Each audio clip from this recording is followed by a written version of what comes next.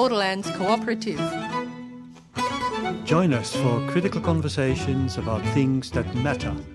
Every Friday at 10 a.m. on 3CR Community Radio, 855 AM on your dial. And on 3CR Digital and streaming live at 3cr.org.au. So together, let's think again about important matters affecting us, like economics, Politics, education, health, climate, and what we can do about it all. Welcome to our 107th programme of Think Again. This programme is presented to you by Borderlands Cooperative, an organisation that has been dedicated to social change for over 23 years. I'm Jacques Boulet. And I'm Jennifer Burrell.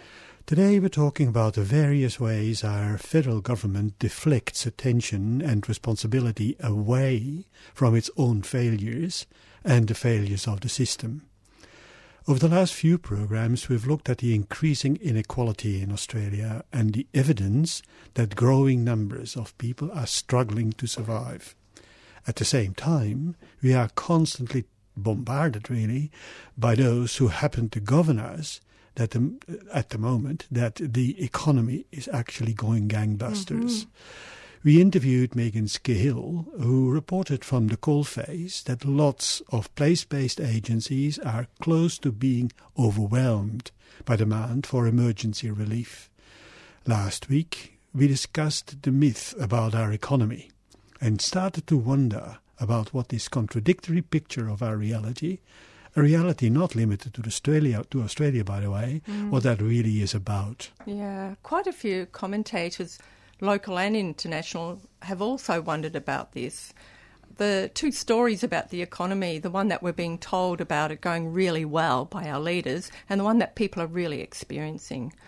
So some see this as a neoliberal version of capitalism that dominates the global scene since the 80s, while others see it as a possibly terminal crisis in global capitalism. I mean the fact that a growing number of people just are struggling to survive. Last week we looked at how our federal government has been trying to deflect attention away from the harm its policies, or the absence of their policies, is and are causing to our own citizens. Yeah, well, especially harm inflicted on the most powerless and disadvantaged. And how the federal government, amongst other ways, engages in this deflection by talking up, for example, the China problem. The China problem is presented in a few ways by the government and by aligned media, from negligently or deliberately causing the coronavirus pandemic to Chinese China's attempts at gaining influence about everywhere, even in our Pacific backyard, and because of their human rights misdeeds and many more reasons. Though there are very serious human rights abuses being committed by China, Jacques, and I think I'd call them more than misdeeds. I agree, but we shouldn't forget our own historical and ongoing misdeeds either. Yeah, that's true. The constant raising of this China problem, echoed by other members of the Five Eyes Anglosphere countries, really conjures up the growing possibility of a new war, whether it's cold or hot. As we know, or should know really, from history, such war talk is routinely used to channel our attention away from the internal problems our own society and its systems face. Yeah, and of course all this war talk, it also justifies redirecting our common wealth, the taxes paid by us, away from much-needed public infrastructure like social housing, education, healthcare and services, towards the war machine, which we talked a little bit about at the end of our program last week. That's right, yeah. It was the military-industrial complex. As former Second World War general and 1950s US President Eisenhower used to call it. Yeah, already in the 1950s. Yeah, 70 years ago. So today, Jacques and I thought we'd continue to look at the different deflections being used by the Morrison federal government to distract us from its own increasingly obvious mistakes. And the failures of so many aspects of the public system, especially but not only in the fight against the coronavirus pandemic. Yeah, which we're hearing is really in the news a lot. That's right. So to start with, let's go back to a quote we shared at the end of last week's program. A quote from a great article by William Robertson, a University of California distinguished professor. Quote, "In the US, the ruling groups must channel fear over tenuous survival away from the system and towards scapegoated communities, and towards external enemies such as China and Russia." Unquote. So last week we looked closer at the deflection of attention on external enemies, which you've been talking about just now, Jacques, China particularly. But another deflection Robertson refers to is on scapegoated communities. And who are the scapegoated communities being blamed by governments, commentators, journalists, editors, the right-wing press, etc., for the failures of the overall societal system? And what the government's misgovernance by our government. So I'm sure listeners could think of a few scapegoated communities themselves, but we'll have a go at it. Yeah, the Morrison government has become a master of deflecting attention from the top to the bottom, such as to the jobless who are blamed for being unemployed, really. Yes, that's right, Jacques. The government's constant refrain is that the best response to being on welfare or social security is getting a job. So if we, meaning if I was the government, if we, the government, look after the economy, which they reckon they're doing, there will be jobs everywhere. And if people don't happen to have one, it must be because they're not having a go, and it must be their fault.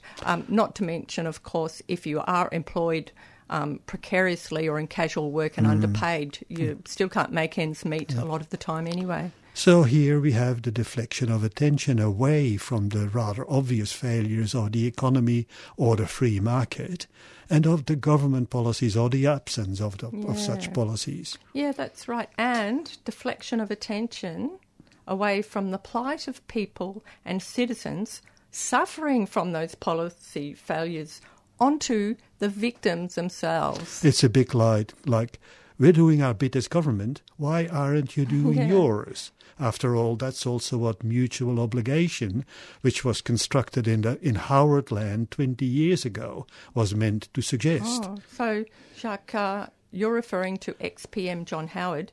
Did he really make up the term mutual obligation? No, he didn't really invent it, but he adopted it quite inappropriately to apply to the relationship between systems and people on the ground, rather than to everyday social relationships, where the term initially came about. Oh, yeah. And particularly in community development context and so on. And who can forget the devastation of Robodebt under this government, or the welfare card imposed on Aboriginal people, or even the constant hoops people have to jump through just to get welfare payments, like JobSeeker, or even the disability support, or NDIS.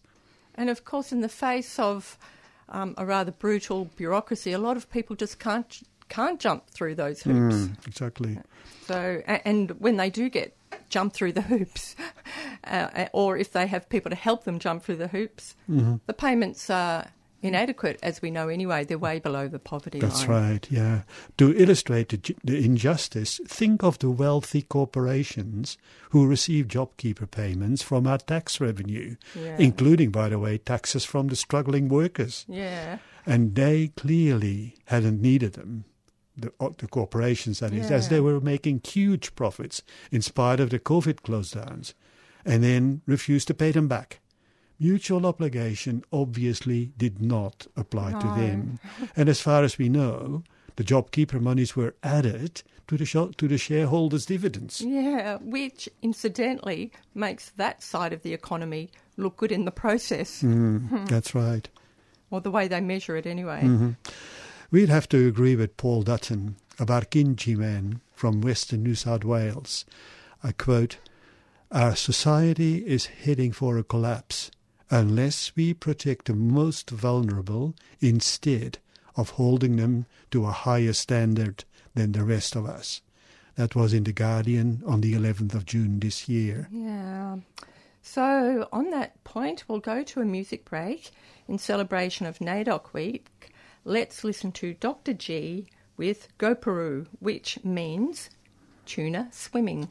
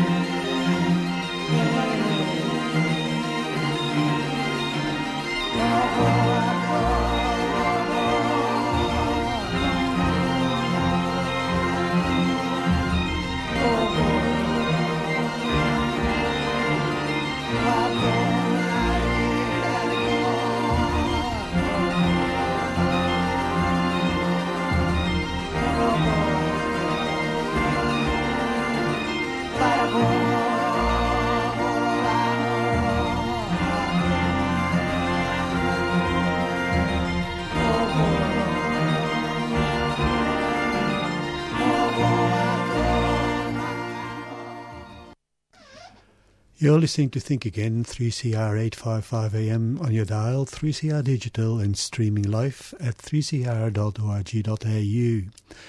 Today we're talking about our federal government as the great deflector, deflecting our gaze on its own failures and the failures of the system to groups deemed to be outsiders or those struggling at the bottom.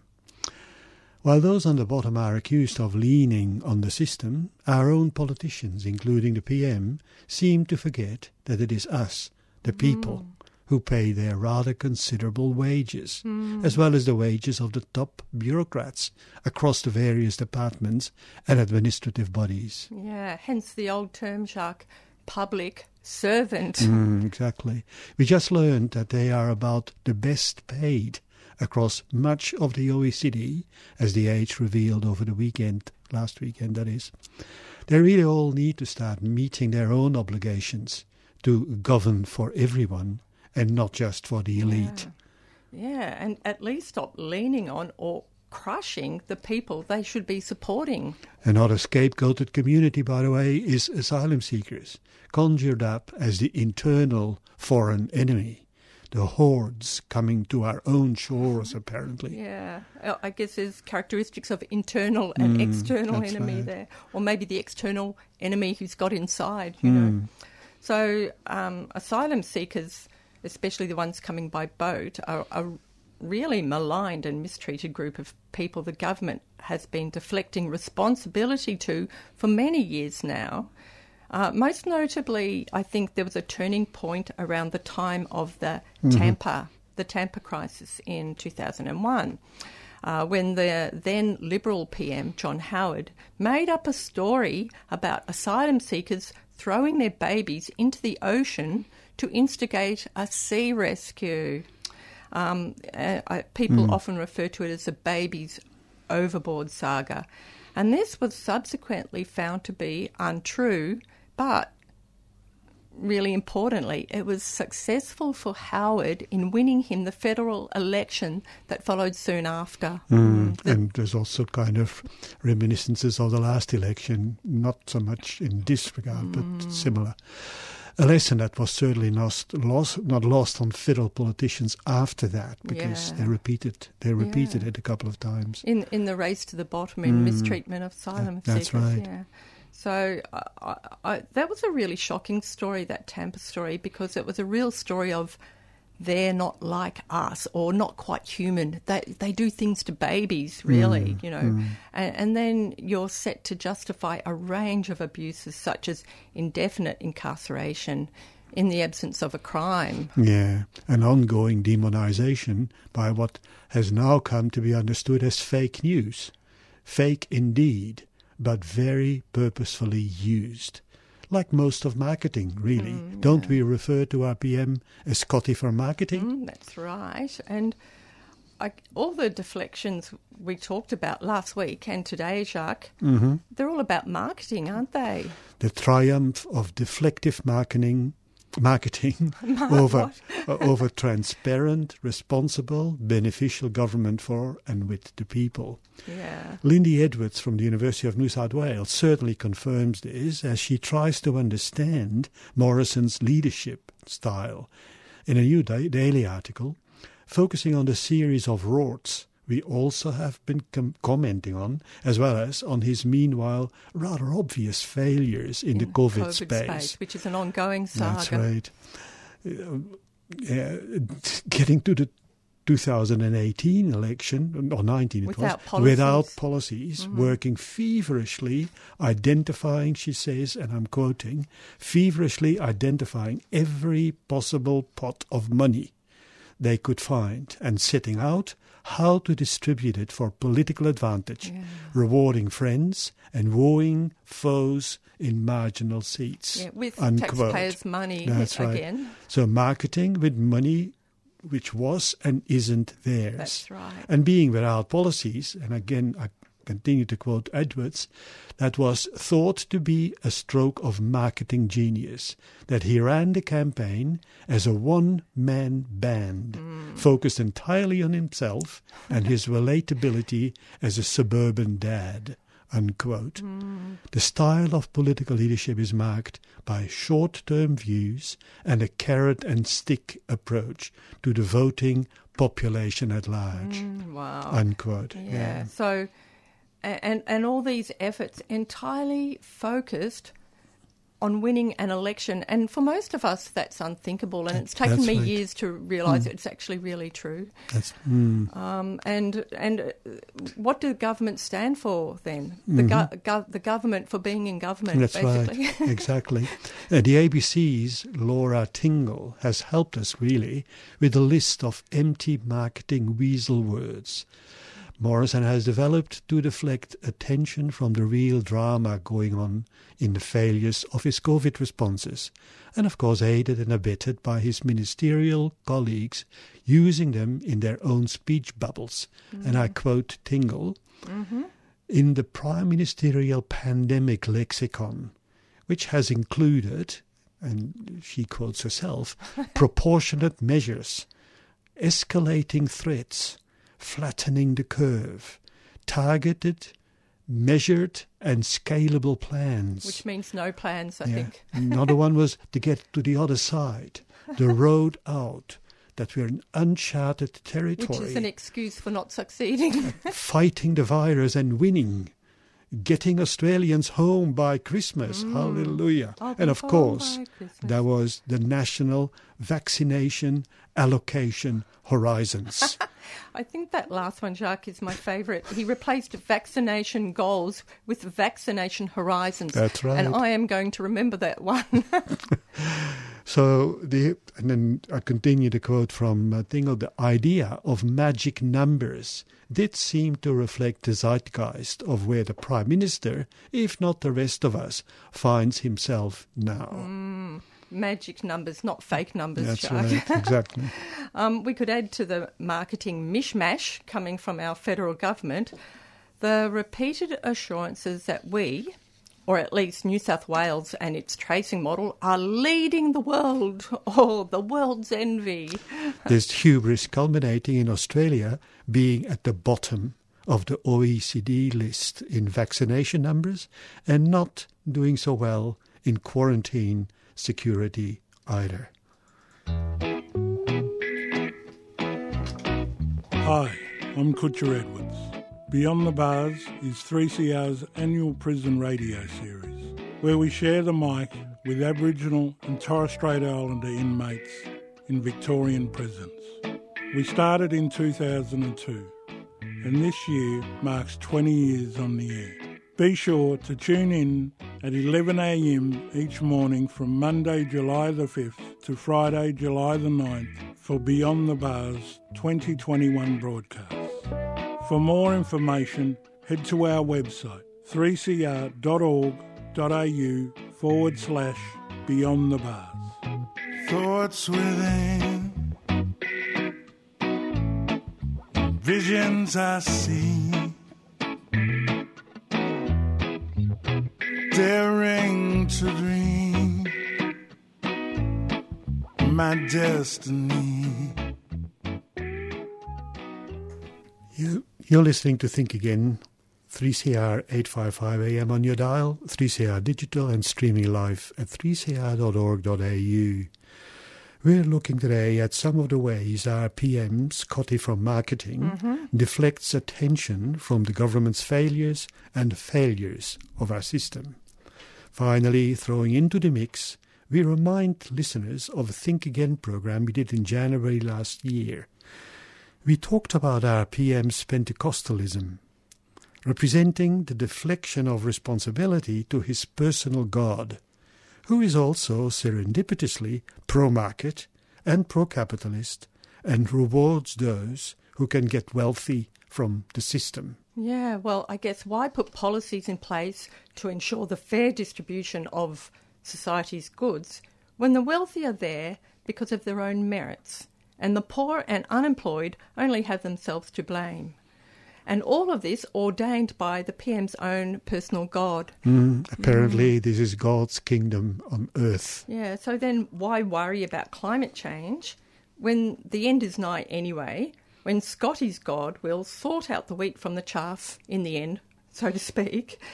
And that's a really scary deflection by our PM, I think, that isn't so overtly outlined in the polished media statements. Yeah, but it is scarier than all the high-vised vests he has ever worn in pictures, and the various baseball caps he wears, and the visits to pubs and research labs and to Bunnings, and the serum bottles he has been holding in front of us, assuring us that we were at the front of the queue. Not to mention the scary, another scary thing, the secret laying on of hands when he's pretending to comfort citizens with an innocent hug in times of disaster. Yeah, and we do have to keep calling and to be calling that out, that Pentecostalism, if only to uphold the separation of government and religion, but also to compare the obvious marketing behaviours and attitudes. What do you mean by that, Jacques? Well, the events and mass meetings of Pentecostal churches often seem to use many of the marketing tricks we mentioned: the music, the gestures, the lights, the hand-laying, and the appeal to emotional response, to just mention a few aspects. I suppose, and the simple messages. That's right. So I guess after outlining all of these government deflections and to advocate for a more positive agenda, let's refer to Paul Dutton again. He makes a case for more social housing, which we agree with, of course, and he says, quote, "Australian society is heading for a massive collapse unless we change our attitudes and protect the most vulnerable instead of holding them to a higher standard than the rest of us. It's time to act and care for one another." Care as a guiding principle. Now there's a radical thought. That's very radical, Jacques, apparently. So I guess it's time for community announcements now. Just a couple of... We're still in NAIDOC Week, which celebrates Aboriginal and Torres Strait Islander history, culture and achievements. So there's a NAIDOC Week Welcome to Country and breakfast, which is free, in Richmond in metropolitan Melbourne on Saturday 10th of July. That's at the North Richmond Community Health Centre, 23 Lennox Street, Richmond. So that Welcome to Country and breakfast is from 9:30 to 11 a.m. And there's also an Indigenous art exhibition ongoing in Wonthaggi, if anyone wants to go a couple of hours outside Melbourne, past Phillip Island and San Remo. That's in Wonthaggi. It goes to the 18th of July. It's in the Art Space Wonthaggi, 1 Bent Street, Wonthaggi. So that's the NAIDOC Week Indigenous Art Exhibition. And for any other events, go to naidoc.org.au. Thanks for listening to Think Again on 3CR Community Radio. If you want to send us a message or ask about anything from today's program, you can email borders@borderlands.org.au. Our programs are available by podcast wherever you get your podcast from, and the 3CR website at 3cr.org.au. You've been listening to a 3CR podcast produced in the studios of independent community radio station 3CR in Melbourne, Australia. For more information, go to allthews.3cr.org.au.